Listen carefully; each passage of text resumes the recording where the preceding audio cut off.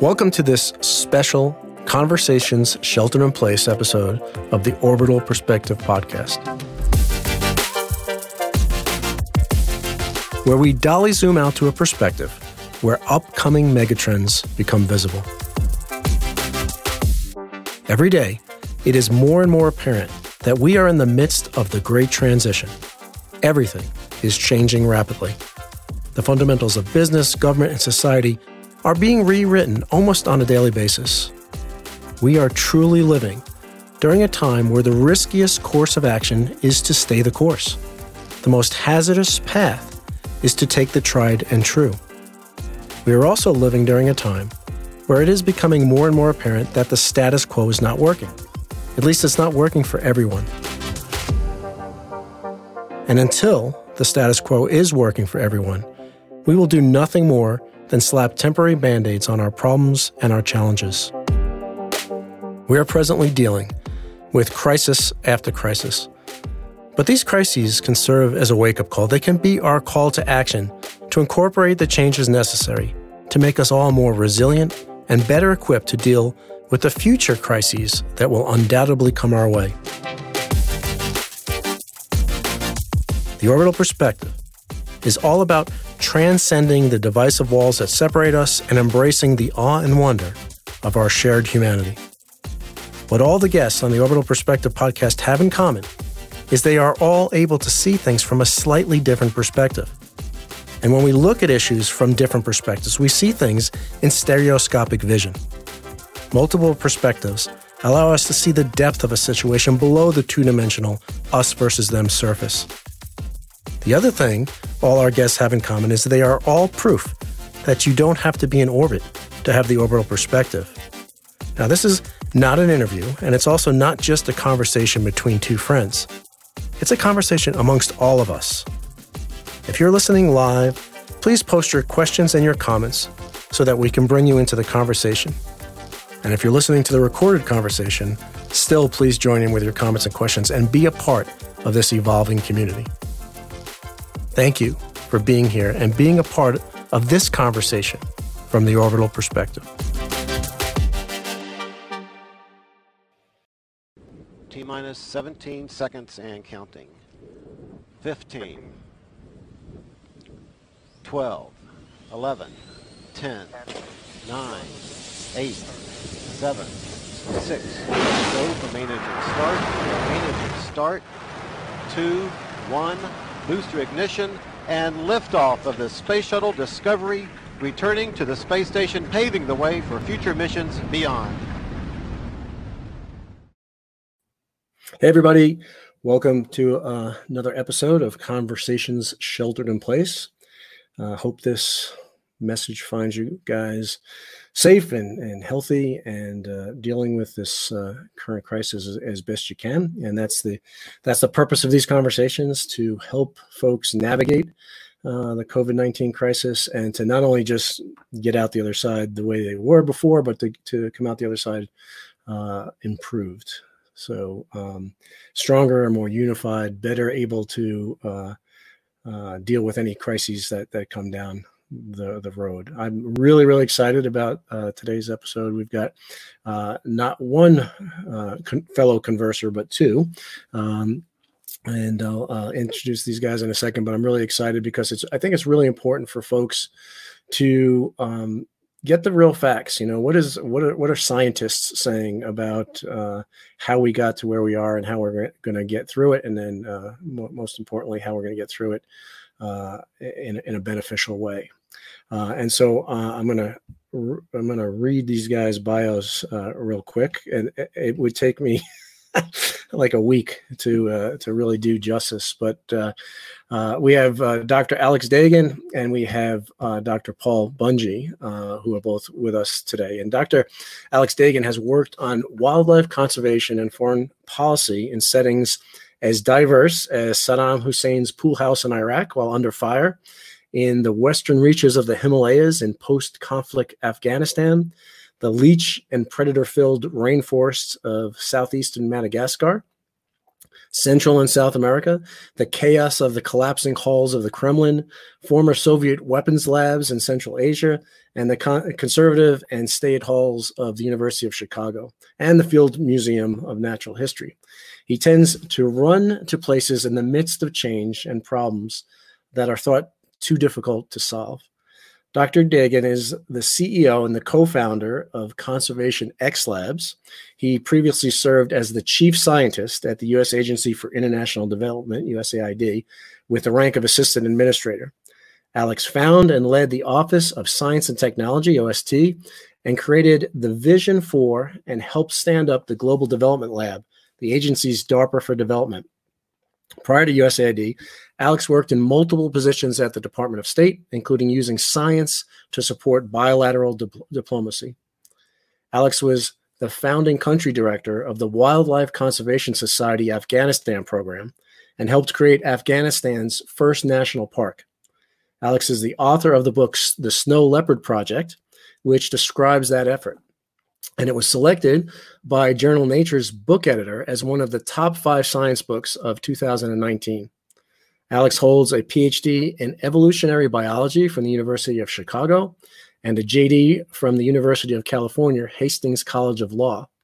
Alex has won multiple awards from the Departments of State and Defense, as well as being named as an icon of science, the World Technology Award, and in 2020, being given the University of Chicago's Medical and Biological Alumni Association's highest honor. Now, Paul Bunje is also a co-founder, and he's the COO and CSO of Conservation X Labs. And now Conservation X Labs is an organization that brings innovation to global conservation threats. Conservation X Labs brings technology and entrepreneurship to protect biodiversity using a mix of crowdsourcing, open innovation, directed research, and acceleration. Paul was formerly the chief scientist at the X Prize Foundation, where he led the impact strategy across grand challenge domains at X Prize. And this spanned civil, society, environment, energy, health, and exploration. Dr. Bunje is a global thought leader in bringing innovation to solve environmental grand challenges. Paul was formerly the founding executive director of the UCLA Center for Climate Change Solutions, the managing director of the Los Angeles Regional Collaborative for Climate Action and Sustainability, and served on the World Economic Forum's Global Agenda Council for Oceans.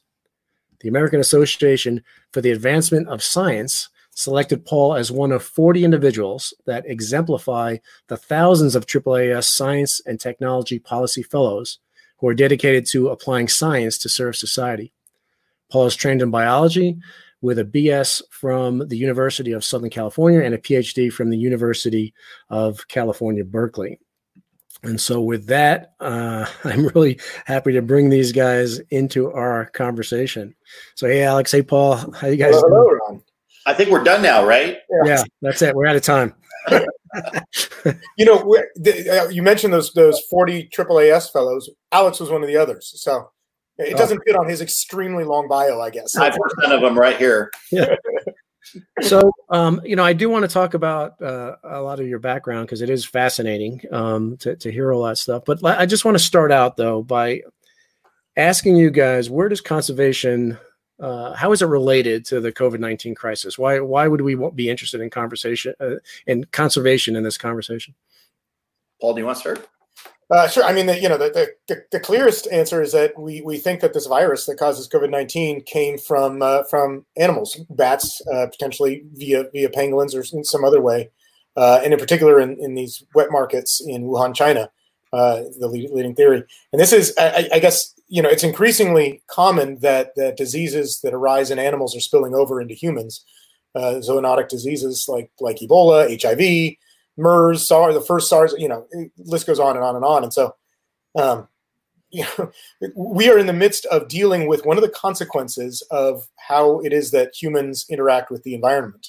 And the more that we cut down forests, for example, and logging camps move into places where there are these diseases, the more that we trade in animals that harbor some of these viruses like bats can do, the more likely we're going to see these jumps of diseases from animals into humans that cause these kinds of pandemics. And scientists have been kind of projecting this for a long time. Alex, you wrote about this for the State Department like 15 years ago, right? I mean, this is 2005. I wrote a memo for Secretary Rice that because we were responding to SARS, and you remember there was Nipah, which was bats that they had cleared land in Malaysia where bats are defecating over pig pens that led to the spread of another type of coronavirus. Then there's MERS, which is where we've gotten it. It's something like 60 to 75% of emerging infectious diseases are shared now between humans, livestock, and wildlife, and something that they call One Health, right?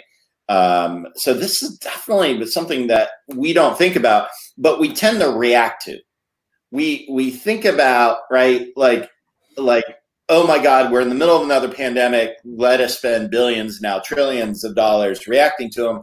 But let's actually start thinking about the reasons. Why did they emerge in the first place? What were those proximity points? How does climate change now have Zika, now have dengue in the United States coming up on our borders? How have new pests and pathogens been spread because of global trade? How has wildlife trade? Pangolins are the number. They're the cutest things in the world, right? They look like aardvarks, but with like little T-Rex arms, and they run on their hind legs, right? Like, how do you turn that into medicine? I don't know, but it's 20% of global wildlife trade. And we're putting ourselves into these positions that are leading to the spread of the diseases. So thinking about not only how do we stop the current pandemic, but conservation might actually have the keys to preventing the next 20 of them. I think that's what, like, one of the things that we've really learned on is what we've been reflecting on is exactly that point that the problems we want to solve to protect biodiversity are the same problems we want to solve to protect human health. Yeah. And they're not separate fields. It's literally, let's stop the pangolin from going extinct and by being over harvested for food and traditional medicines. But it's also leading to outbreaks of various sorts. So let's think about ways that we can actually make the sort of holistic world we want in the future. Yeah, I mean, I guess the point is that we don't have a human biosphere and then a biosphere for all the other animals and plants. You have one biosphere on the planet. And that's so, like, I mean, I love that you have the planet Earth behind you, because you among any of us probably understand that better than anyone. There's one thing. Alex has this great slide in talks that he gives, which is one of these fancy paintings from the 1800s of Arcadia, right? This like perfect notion of nature out there. And for a long time, we human, at least we Westerners, folks in the U.S., have thought about nature somewhere else, and you put up a fence around it, and you create a barrier between humans and nature. But you're right, there's no barrier. I mean, we found plastic garbage at the bottom of the Marianas Trench. Right. So like, we literally are everywhere, and nature is with us everywhere, as we can see, as we all wear our masks and shelter at home.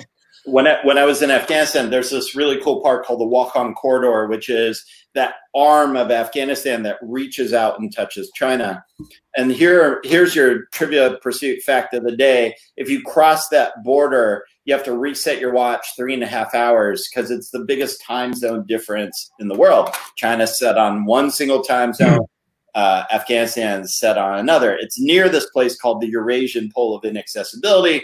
It's like 1 or 2 weeks by yak, because you run out of roads to be able to get there through Afghanistan. It's literally the pathway Marco Polo took. But everywhere in that region, you can see human influence and human presence. But we have this belief that the world is untouched. But we are part and parcel of the world, right? But we sort of traditional conservation has taken humans out of it. And this is the value of the orbital perspective, is recognizing you're talking about a single organism that involves humans within it. And that means changing our behaviors, changing our systems, working with the systems that we have, recognizing the limitations of things like national parks that are just bigger fragments around what we're trying to do.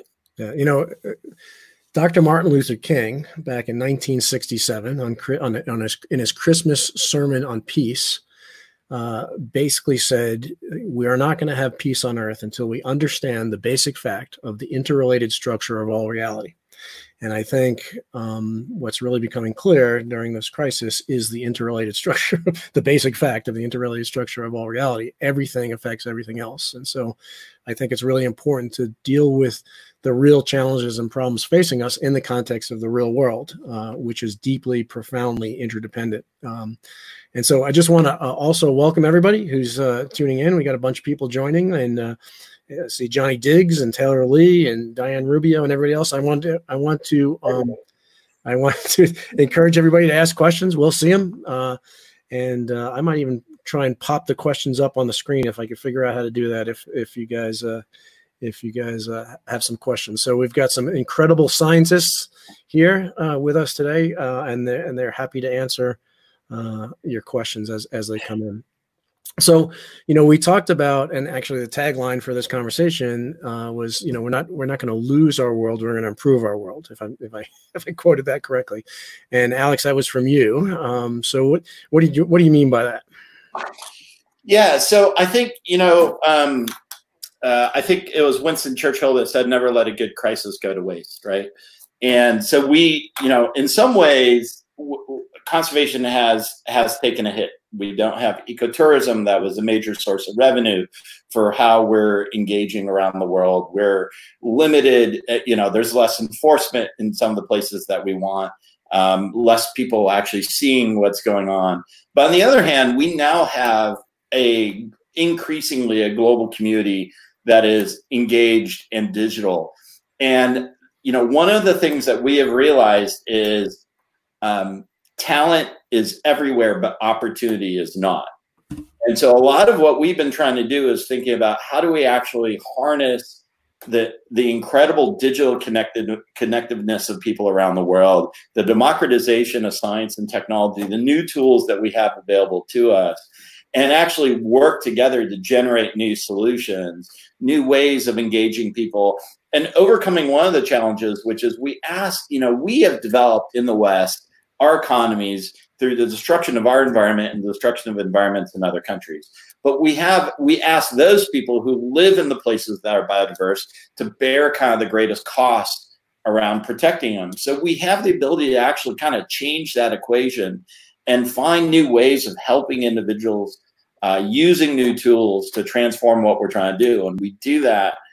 I think that now there's even more of a desire to be able to do that and use online platforms, use open innovation, what's called collective intelligence, to generate solutions, to get ideas from all kinds of sectors, to bring technologists, conservationists, people working next to the problem to help us generate those solutions and then bring those solutions to fruition. And that means I think we can rethink, we can take this pause to rethink what is the world that we actually want to live in. What are the products that we want to replace that have been, making our waters polluted and toxic, that have been undermining our food systems, that are transforming what, the nature that we love and want to protect and is actually necessary for us to survive in. We have an opportunity to do that. And we can use the crisis because of the linkage between the natural world and this particular disease spread, to think about, can we actually create pandemic parks? Can we actually improve our food systems? Can we help better prevent the next 10 pandemics that come out? Can we decide this is the type of world we want to live in? That is one that is freer of, where political boundaries mean less. Mm-hmm. Right, as you are pointing out, because wildlife isn't respecting those boundaries, climate change isn't respecting those boundaries, viruses don't expect. Viruses are not respecting those boundaries. Yeah, there's this thing no, and Alex, what you say there makes me think about the time, this moment, this pause in history, and I often think that we live in what is potentially the most interesting and almost certainly one of the most consequential moments in history. Definitely. But I think there's two features that always make me feel that way. Number one, we have more knowledge about how many problems and how big the problems are than ever before. We understand the consequences of climate change. We can forecast the end of the century horrible potential things. We can forecast the likelihood of the next pandemic. We know the cause. Like, there's all of this knowledge about rottenness in the world. But on the flip of that, Alex, you're totally right. We also live in a time where we have more tools at our disposal to actually deal with them than ever before. And that's absolutely technology. But think about the cost of technology, right? There was the beginning of I saw this one stat at the beginning of the century. It cost somewhere around $5 million on average to start an internet company, and now it costs less than $1,000 to start a successful internet company, right? But the same thing is true for computers and hardware and anything else you might want to build. But the bigger one that I think, Alex, you hit on is people, access to the crowd, right? Half the entire world is now connected to the internet. Right. And projections are that in the next few years, we're going to be upwards of 90% of the world. That's billions of new, like you said, I had an old colleague that always would stand up at corporate seminars and say, the smartest person in the world does not work for you. And it's true, right? With billions of people out there in the world, there is somebody out there, but rather than being like bummed out that you and your colleagues aren't the smartest one, we have an opportunity, like you said, Alex, to pull them into not just reimagining and re-envisioning the future that we want, but helping to build it, right? Exactly.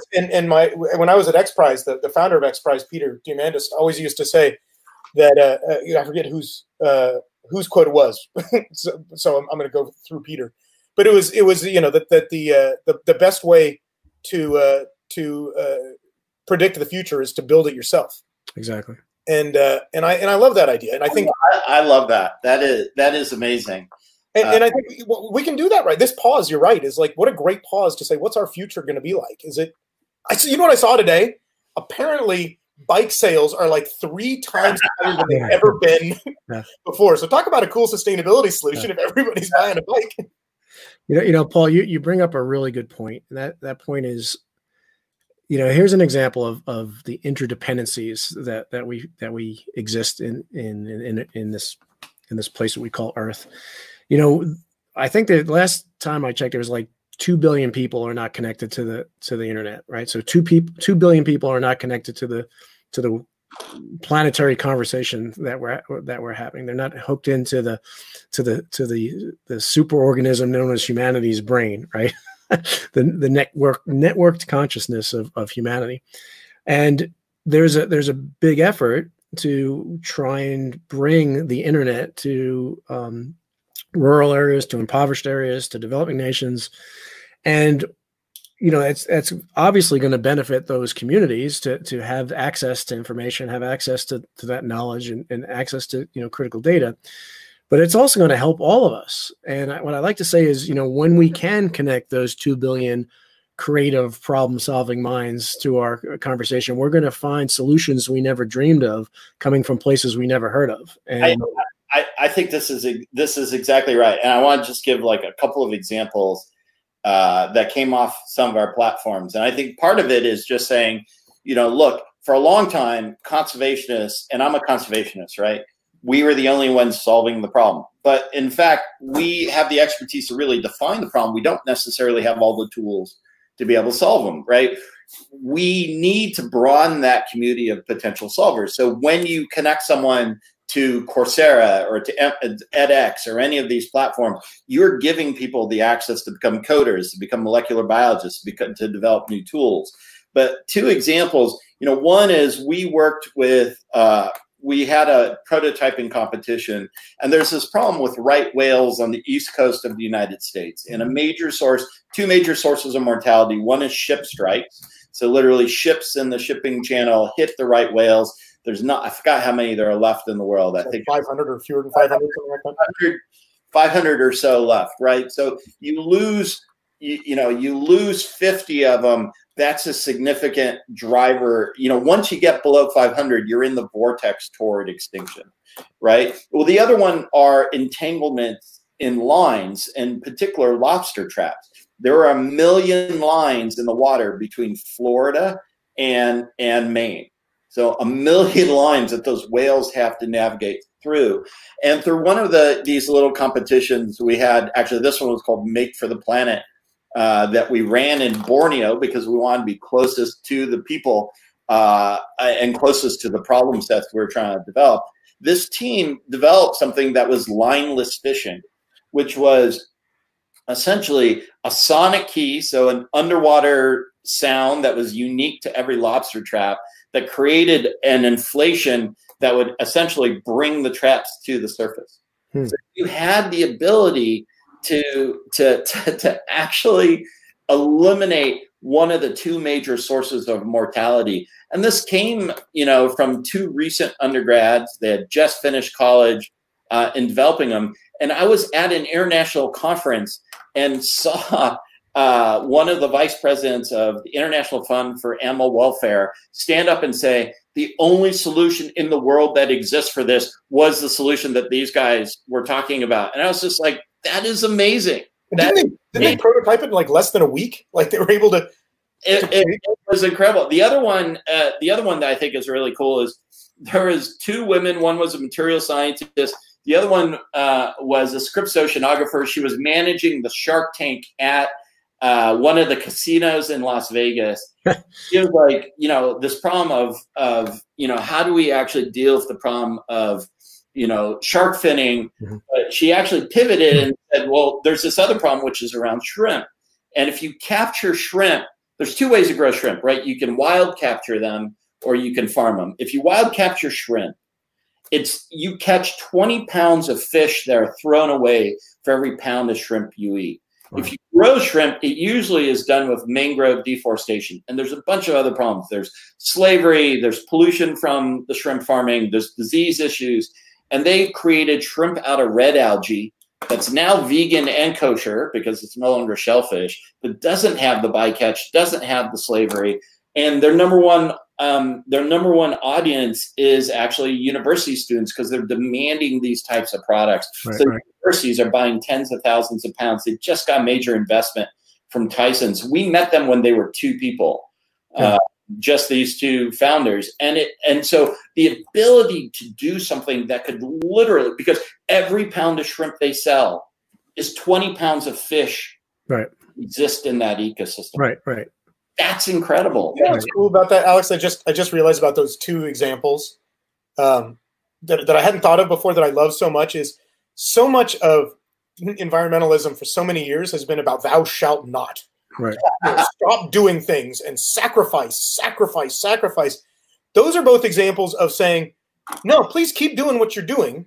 Eat shrimp or be a lobster fisher, a lobsterman. But let's do it in a better way. Right. Like do it in a way that doesn't harm the planet. Like, there's nothing incompatible with being a human and protecting the planet. I love that. Like let's rethink entirely. Yeah, and in a lot of cases, it boils down to knowledge, right? Like we don't know what we're doing, and so there's a question that popped up from Tara Lee that I think, what are the roadblocks to implementation of these ideals? You need a great PR firm that makes sense. So, I think that kind of hits the nail on the head on a lot of things. Is basically through no fault, or in some cases it is through a fault, but normally not through any fault. Is a certain level of ignorance as to the impact that's being created, and one method of raising shrimp, for instance, versus another. We just tend to do things the way we've always done it and not really think too much about it. Or as consumers, just go to the supermarket and buy shrimp and not really care how it was. how it got to the supermarket, But I think we have incredible power as consumers to dictate how these things are done because we're the ones, at the checkout counter paying the money.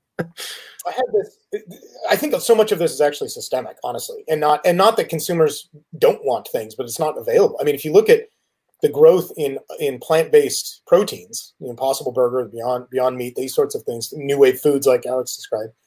It's massive, and it's not all vegans buying it. It's actually a lot of meat eaters that are just replacing things, for various, and they're not necessarily for health because they're not typically any healthier.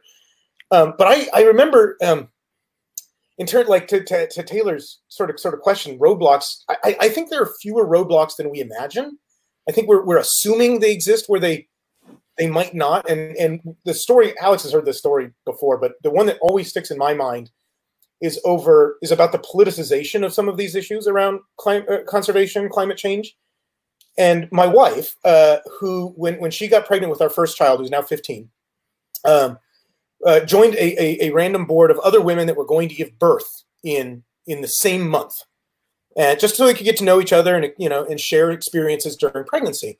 And so it was a completely random cross section of America plus one German woman. And as it turns out, like America, most are Christian, and they half conservative, half liberal, etc. Well, a few years later, they're still all great friends, right? Because they bonded over this, and they're conversing on Facebook. And one of the members of the women on this group posts something about Al Gore, and how upset she is at Al Gore, and how much he and those environmentalists make her so mad because they're so self-righteous and they suck, et cetera, et cetera. And another woman jumps on and says, yeah, they're always telling us what to do, and they're wrong, and blah blah blah. And another one, and then none of the more liberal women on the board had really jumped in, but one woman then posts something to the effect of, I hate the way environmentalists behave, but I do make sure that I don't use harsh chemicals in my house, and we like to buy organic food for our kids. And then another one, oh yeah, don't get me wrong, we make sure we recycle. And then another one, yeah, don't get me wrong, we actually just bought a hybrid because it's cheaper and better. And the whole conversation completely flipped into one of defending their sort of green credentials or bona fides. And what was great was you saw these women who were able to talk to each other across party lines, for example, really recognizing that they shared the same values. They wanted a healthy planet for healthy children, healthy economy. And there were ways of doing this if you could, to your point, Ron, what you said about consumer behavior, which choices can you make? Right. Can you buy a more efficient vehicle, or can you buy food? Can you buy less beef, let's say, and reduce the impact of that? And I know people from every walk of life that are making those kinds of decisions more and more. I think Taylor, to your question, the more that we can as individuals talk about this, not just through advertising and PR, but as personal people living our values, the more we'll find that others out there have solutions we can capitalize on that we may not have known about before. Yeah, just to kind of build on that,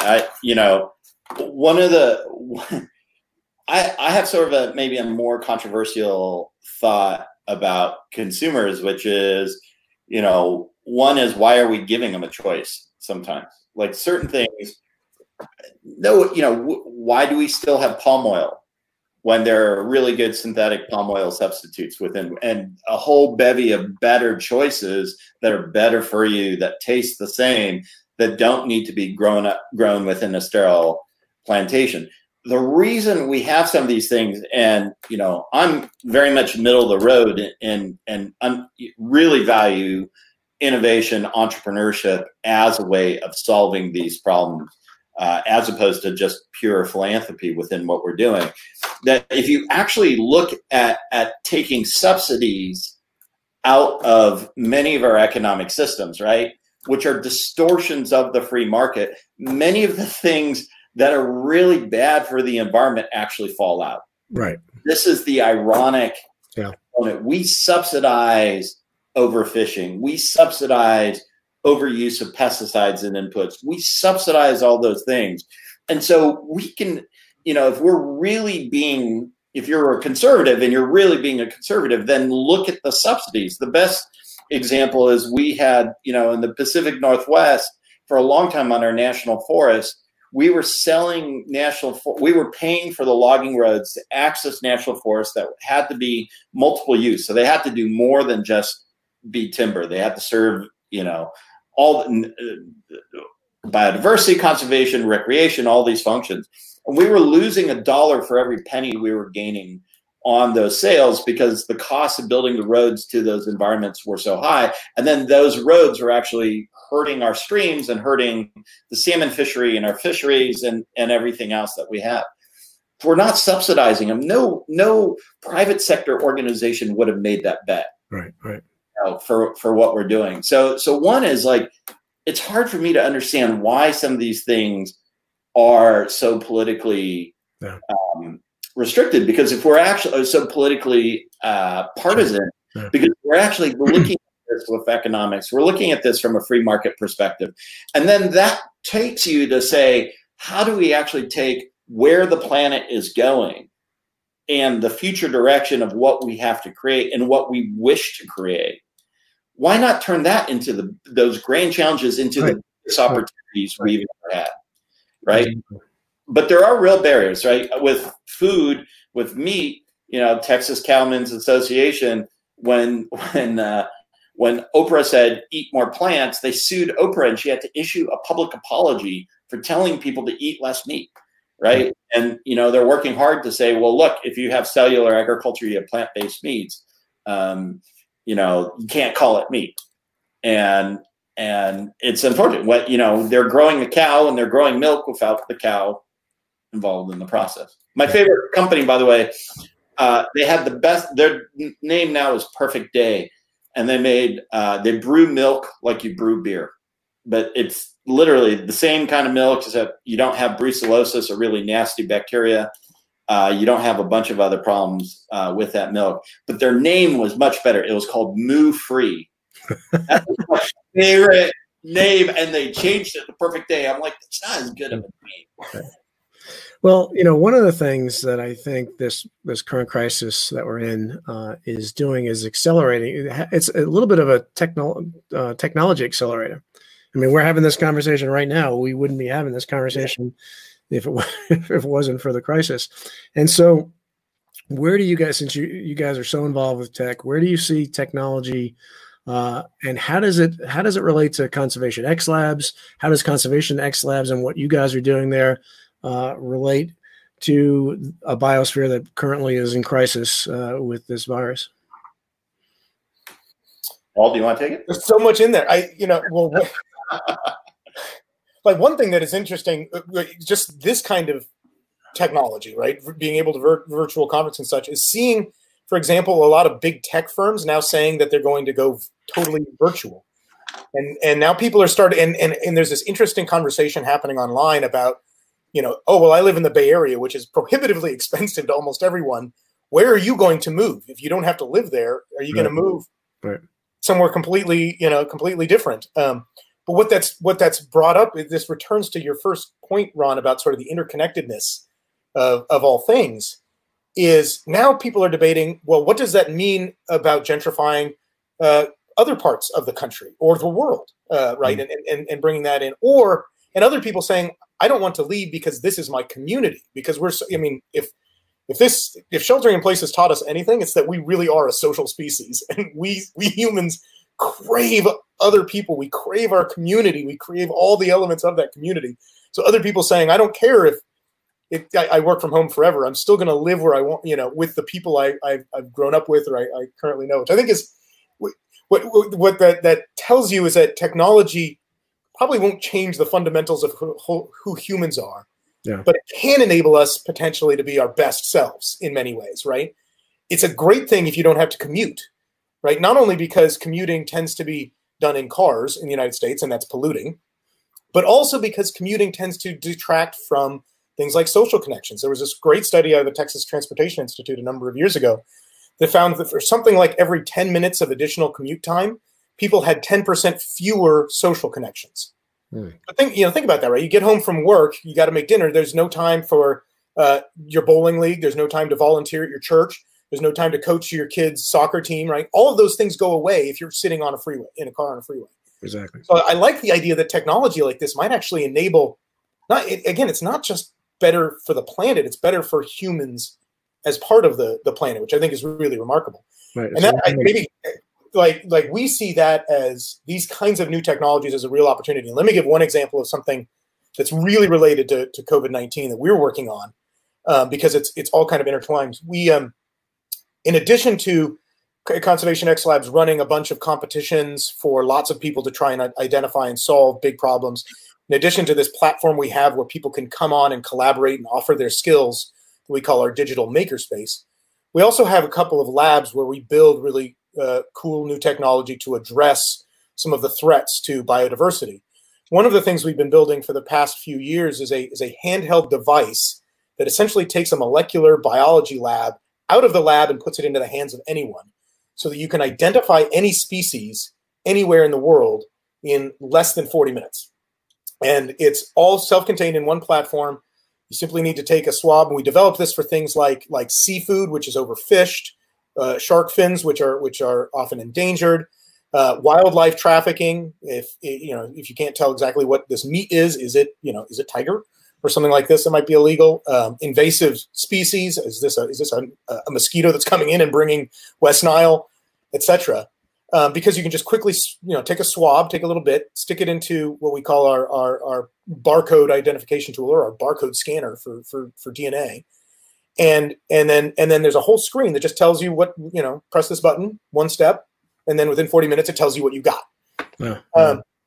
We're able to do that because technology has advanced so far and become so inexpensive, and we could build it on a Raspberry Pi. We could buy phenomenal sensors and such really cheaply on the internet, and it all comes and you assemble it because we have brilliant people. Essentially, right? It's a brilliant team that does it.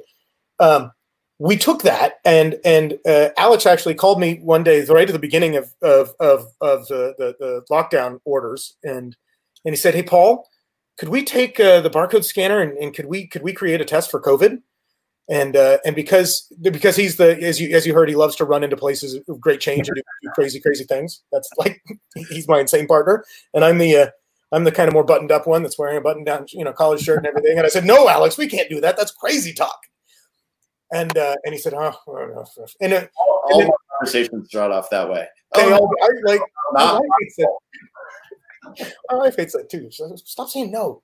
So, but I think about it, and I like 5 hours later, I call up David, who's our lead molecular genius, and I said, "David, what would it take for us to develop a test for the novel coronavirus?" And he says, "This is a Friday. Now this time it's like Friday, 5 o'clock or something like that." 3 hours later, David, who's been working straight through on this, sends me a note with a fully detailed plan on how we're going to develop this coronavirus test. So I'm able to call Alex, by which time it's like midnight his time. Be like, "We can do this." Or maybe I called you the next morning on Saturday or something. Said, "Yeah, we can do this. We can totally do this." But the best part was that David was like, "No, we can't. We all say no to you first." And then he said, "Come around eventually." It's like, but so now, so we've accelerated everything, and by the fall we expect to have these tests that anybody can take anywhere. So for the developing world, refugee camps, rural America, where there are some states. In Kansas, there's one lab that everything is sent to for the entire state.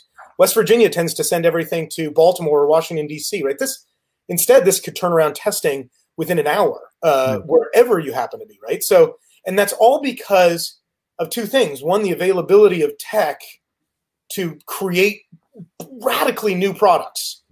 And two, the ability for problem sets that are completely orthogonal, or we thought they were outside there, like conservation, to create a set of design characteristics, field ready, easy to use, cheap, fast, goes anywhere, that we needed for putting in the hands of a customs agent in Dar es Salaam, or in the hands of a fisheries manager in Bering Strait of Alaska, right, the Bering Sea.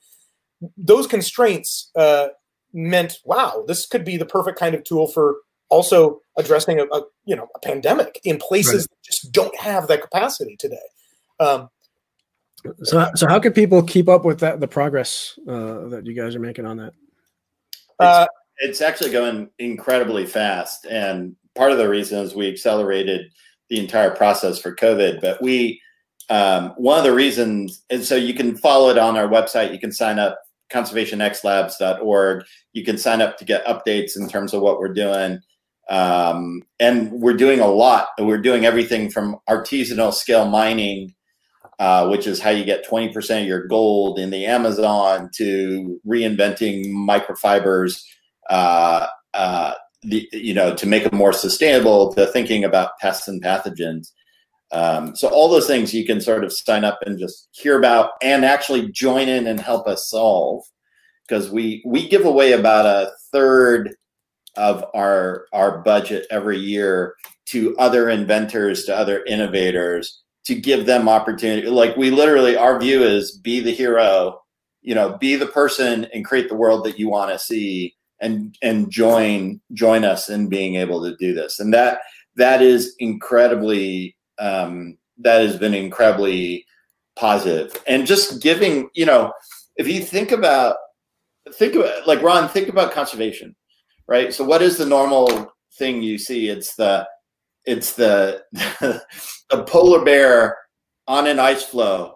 The ice floe is always going out to sea, right? The polar bear is always sad. Super skinny. Is going out to sea. Generally Sarah McLachlan music. I think that's going to be playing, right? And it's just, the polar bear for some reason is looking back at the cameraman, I'm sure going, oh, that would be a tasty snack. But clearly there's like a tear in its eye. And as it goes out to sea, and it's just like, donate, right? Whatever your donation is, because of climate change. But the problem is, like, that actually discourages. This is where we as conservationists forget that humans are actually within this. That will discourage people. Are like, oh, I can't solve that problem. Yeah, right. It becomes overwhelming. So pass me the Ibex burger, and I'm gonna rev up my 4-wheel drive and go out and run over a rattlesnake, whatever. Like, that doesn't actually work. And in fact, even things like red lists, like the endangered species list, drive up demand for those species. So we've got to think about how we're actually engaging and creating optimism for giving and creating the possibilities for people to solve the problems. Yeah, I mean, it's the difference between approaching a problem from a foundation of fear, or approaching a problem from the foundation of awe and wonder. Awe and wonder opens your mind, and it opens you up to collaboration and cooperation, and fear does the exact opposite. Right. Can you talk about that? Like, because the one thing I think I may be one of the few people in the world to have 2 missed calls from space, which I've saved those messages from you when you were on the ISS. But like, it fundamentally changed you, like, having that perspective. I mean, you environmentalists hear about the orbital perspective, and it sounds amazing. But yeah, what is, like, what's it like to stare back at the whole?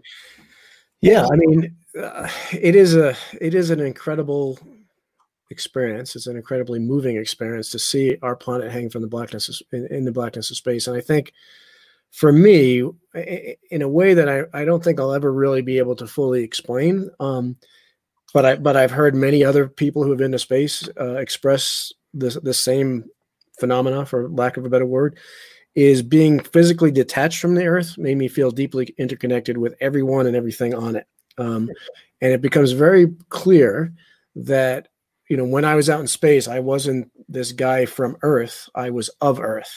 I mean, we're a part of Earth, and to take it a step further, we're really of the universe, right? Because the molecules of our body were forged in the stars, right? So we are not in the universe. We are part of the universe, and we are not on the Earth. We are a part of the Earth.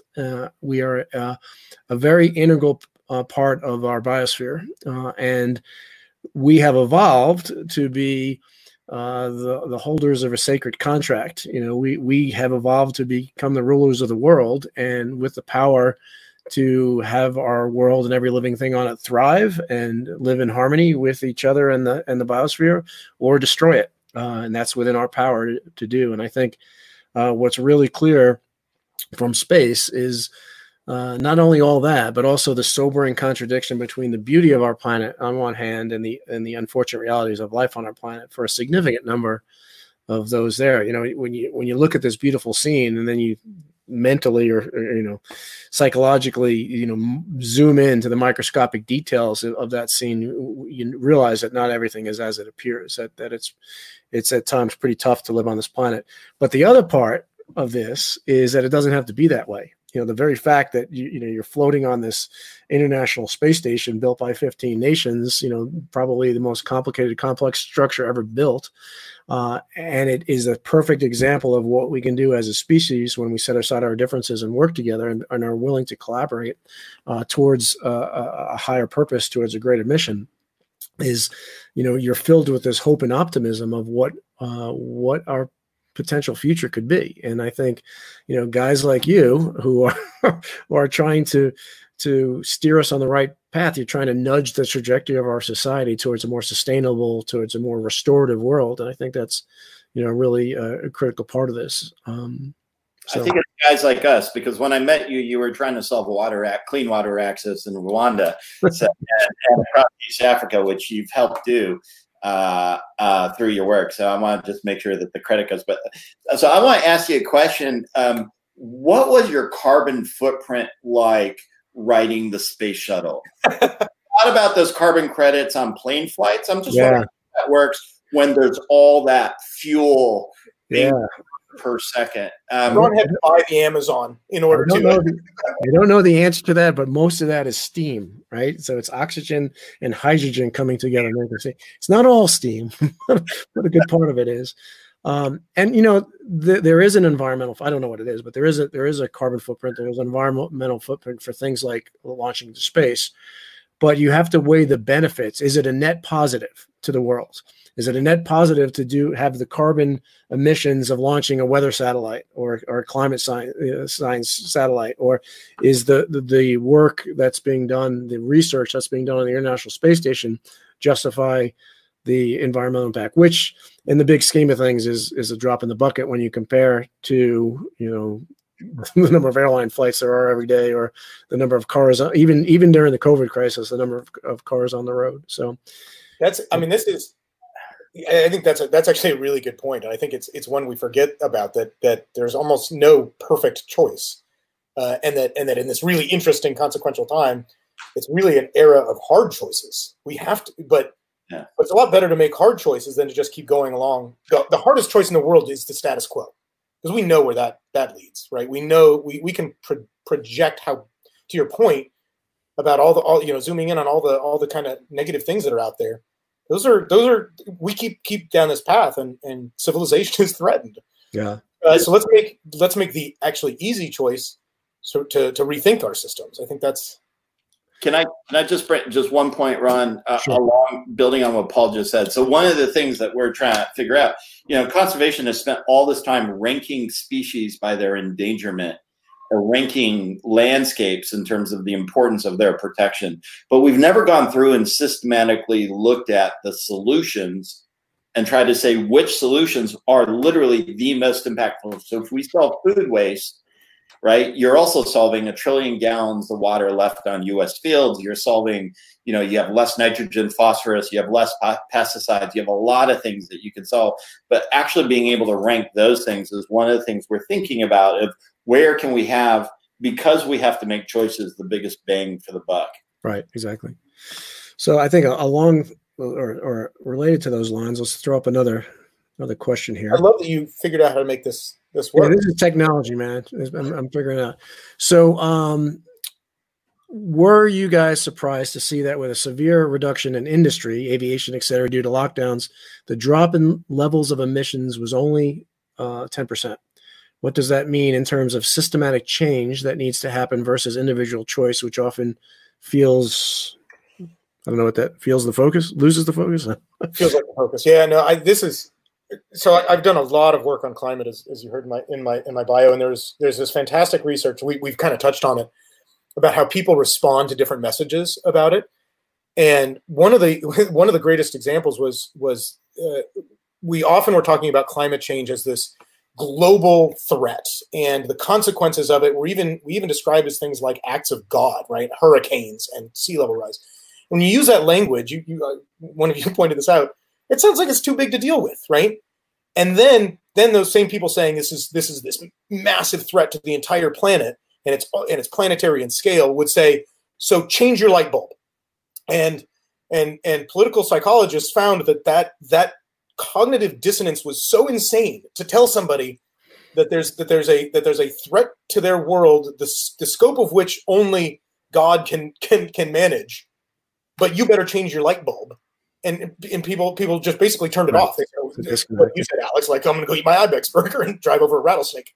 I'm not sure why you chose rattlesnakes, man. That's like, they're cool. So I think that's right. Like this is making it clear. I mean, honestly, the virus is making clear as well that individual choices both aren't enough, but also matter immensely, right? So if you take the analogy of what we're dealing with this virus, we, as an individual, could not stop it crossing borders and infecting every community. But we, as all individuals together, sheltering in place, wearing a mask, following these public health guidelines, can actually slow the spread of it. But even a few individuals breaking that social compact creates challenges with it. The same thing is true of climate change. An individual can make every good choice that they want, but if we're still subsidizing, over fertilization of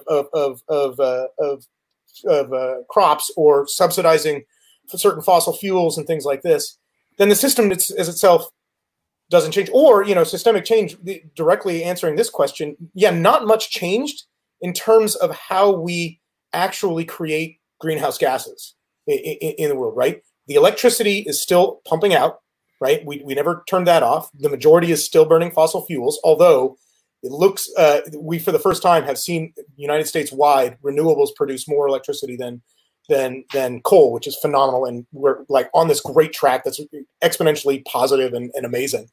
But that takes time. All of those systemic changes take real time, and without a choice. I live in LA.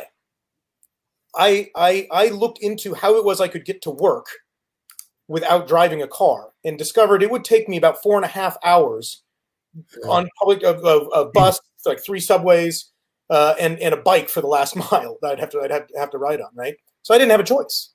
That's the system that we built as a whole. So no matter what I do, but we do together collectively have a choice to make, right? And I think we're doing. LA decided twice, more than 2/3 of voters here, to tax ourselves to create better public transit. I want to thank Taylor for her really, really nice comment. Thank you so much. You mean this one? Yes. Thank you, Taylor. The second one is just an answer to that. I think it's a really good question, and we absolutely, 2 things need to be happening. One, scientists need to fundamentally be monitoring everything that's going on now, because this is a natural experiment that gives us better insights into those systems. I think, as Paul says, the best example for me to kind of think about this is like what happened with toilet paper, right? And what happened with some of our food supplies. And part of what happened was like the demand from the consumer section, our supply chains have gotten so specific that the demand from the consumer section skyrocketed, right? We're all at home. We're using toilet paper faster than ever. We're accessing it all. The demands for industry, from restaurants, from offices, from those places plummeted. And it's even worse for meat, right? We are limited in how much meat we can buy at the supermarket, but we're actively killing livestock because. And you can see this with fish. So generally when people go out and eat fish, they're eating it in restaurants because restaurants know how to cook it. And but we've seen this demand because we're stocking up on tuna for tuna fish, which is sending signals to fishermen in this complex system to actually go fish more tuna and even do so unsustainably. Right. So it is this system, right? We, as Paul says, we are generating electricity because we're all using electricity at home. But the other missing part of the piece is as we are increasing industrial and human impact on the environment through our cities, through our industry, through our work, we've also been undermining the fundamental regulatory functions of the environment by clearing the Amazon, by clearing the Congo Basin, because half our insects are missing because because all these systems are interconnected, as you say, and they're literally off whack. And I also think there is something along the lines of a lag effect. A lot of our species are walking dead. There are species that don't know that they're extinct yet because, they're living long enough, but they can't find their mates. They don't have, their habitat is no longer there. They're maladapted. They're in what's called an evolutionary trap. And in some ways, some of these changes, like we've seen with COVID, what happens with the response to COVID based on our behavior happens with a 2 to 3 week lag before we start seeing those effects. So we go into social distancing, you're not going to see changes until after that's been in place. Or you come out of social distancing, you're not going to see come out of social distancing. We will see what happens 3 weeks from now. Yeah. Take a good look and imagine that. But the same thing's true about extinction and climate change as well. Well, this conversation has really flown by. And I think we're coming up on the hour.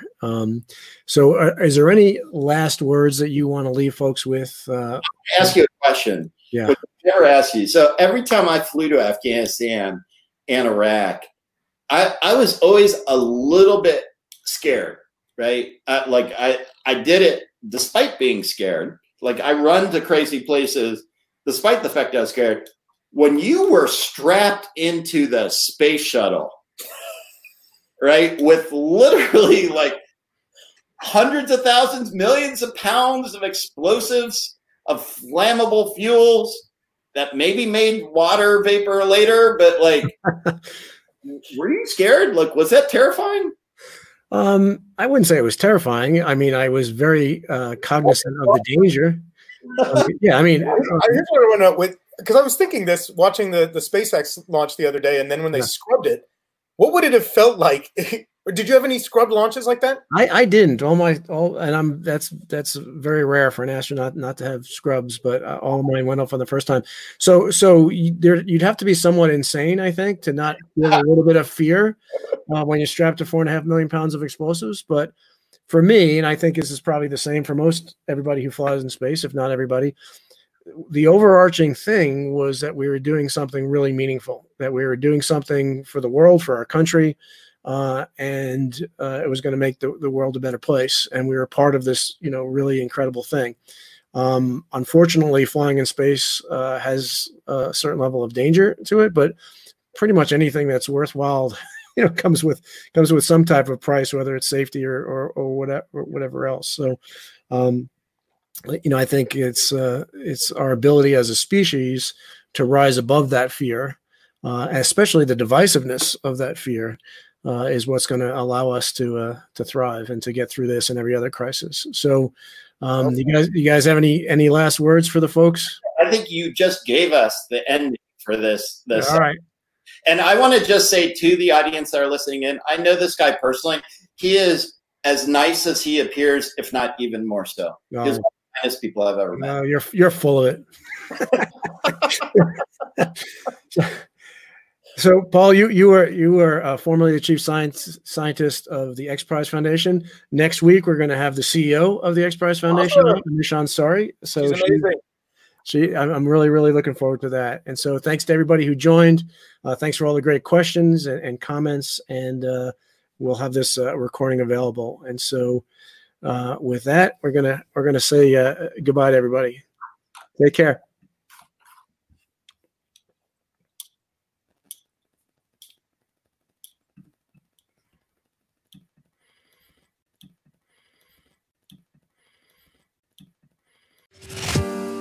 Thank you for joining us during this conversation from the orbital perspective, and thank you for being a part of an emerging unity on our planet. We are strongest when we are aligned around the truth of our underlying unity. Together, we are unstoppable and can build a positive, restorative future, a future that we would all want to be a part of. Please subscribe to the Orbital Perspective podcast and follow us on social media. Thank you for all that you're doing and all that you will do to help make life on our planet as beautiful as it looks from space.